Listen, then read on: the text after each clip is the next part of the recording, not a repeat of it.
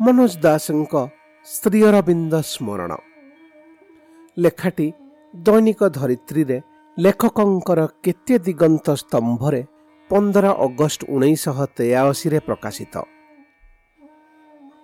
ଶ୍ରୀ ଅରବିନ୍ଦ ଜଣକର ବ୍ୟକ୍ତିଗତ ଜୀବନରେ ଯେତେ ଗୁରୁତ୍ୱପୂର୍ଣ୍ଣ ହୋଇଥାନ୍ତୁ ନା କାହିଁକି, ତାଙ୍କ ସମ୍ପର୍କରେ ଲେଖିବାକୁ ଯିବା ତା ପକ୍ଷରେ ଧୃଷ୍ଟତା ହୋଇପାରେ। କାରଣ ତାଙ୍କ ସମ୍ପର୍କରେ ଲେଖିବାକୁ ଗଲେ ସ୍ୱତଃ ଆଧ୍ୟାତ୍ମିକତା ବିଷୟ ଆସିଯିବ। ସେ ବିଷୟରେ ଲେଖିବାର ଅଧିକାର ସମସ୍ତଙ୍କର ନଥାଏ।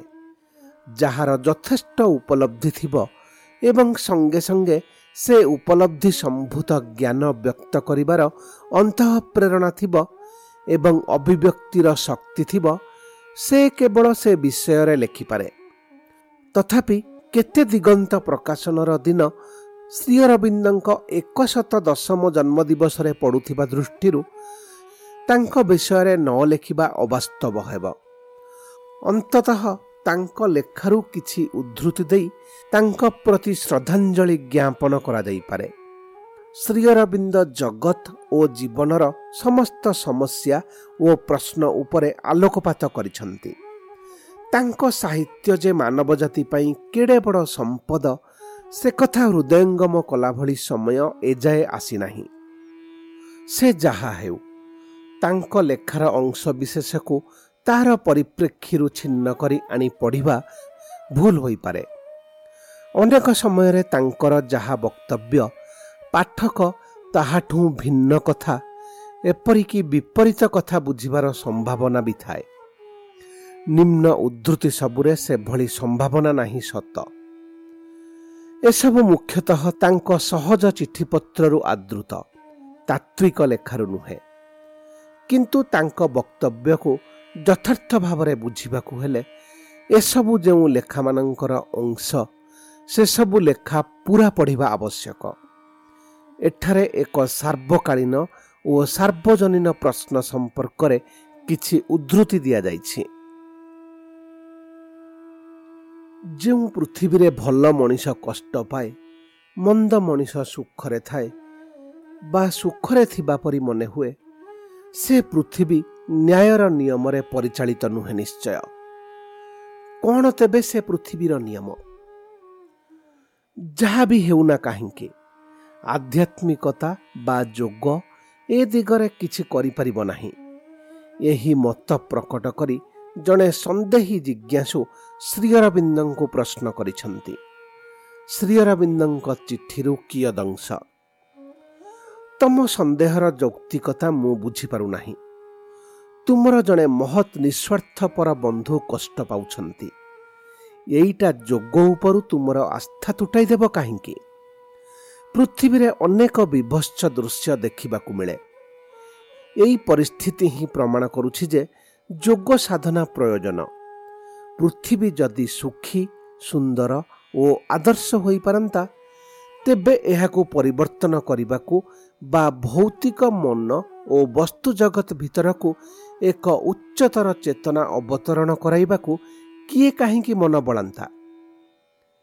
ଏହା ଉପରେ ଅନ୍ୟ ଏକ ଚିଠିର ଅଂଶ। ସନ୍ଦେହ ଉପରେ ବିଜୟ ଲାଭ ସହଜ, ଏକଥା ମୁଁ କେବେ କହିନାହିଁ। ଏହା କଷ୍ଟସାଧ୍ୟ, କାରଣ ମଣିଷର ସ୍ଥୂଳ ମନରେ ଏପରି ଏକ ପ୍ରକୃତି ଥାଏ ଯାହାକି ସନ୍ଦେହ ପାଇଁ ସନ୍ଦେହକୁ ଆବୋରି ରହେ।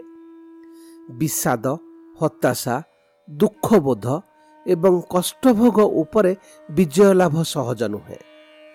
ମଣିଷର ପ୍ରାଣସତ୍ତାରେ ଏମିତି କିଛି ଗୋଟାଏ ଥାଏ ଯାହାକି ନାଟକୀୟତାକୁ ଭଲ ପାଏ।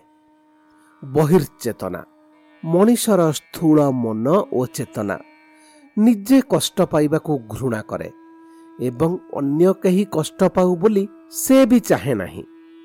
କିନ୍ତୁ ତମେ ନାଟକ ଭଲ ପାଅ।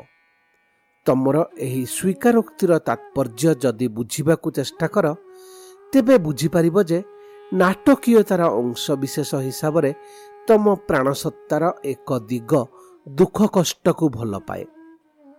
ଯନ୍ତ୍ରଣା ଓ ଦୁଃଖ ଭୋଗ ଆମେ ଯେଉଁ ଅଜ୍ଞାନ ଭିତରେ ରହିଛୁ ତାର ପ୍ରୟୋଜନୀୟ ଫଳ।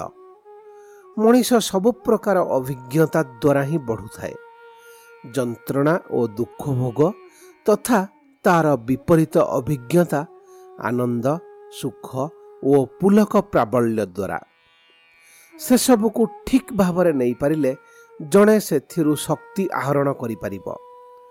ଯଦି କୌଣସି ସଂଗ୍ରାମ, ଉଦ୍ୟମ ବା ଅଭିଯାନ ଯୋଗୁଁ ଯନ୍ତ୍ରଣା ବା ଦୁଃଖ ଭୋଗ ଆସେ, ତେବେ ସେଥିରେ ବହୁତ ଲୋକ ସନ୍ତୋଷ ହିଁ ପାଇଥାନ୍ତି। ଅବଶ୍ୟ ସେଇଟା ସଂଗ୍ରାମ ନିହିତ ହର୍ଷ ଉତ୍ତେଜନା ଯୋଗୁଁ, କଷ୍ଟ ପାଇଁ କଷ୍ଟ ଯୋଗୁଁ ଯେତେଟା ନୁହେଁ।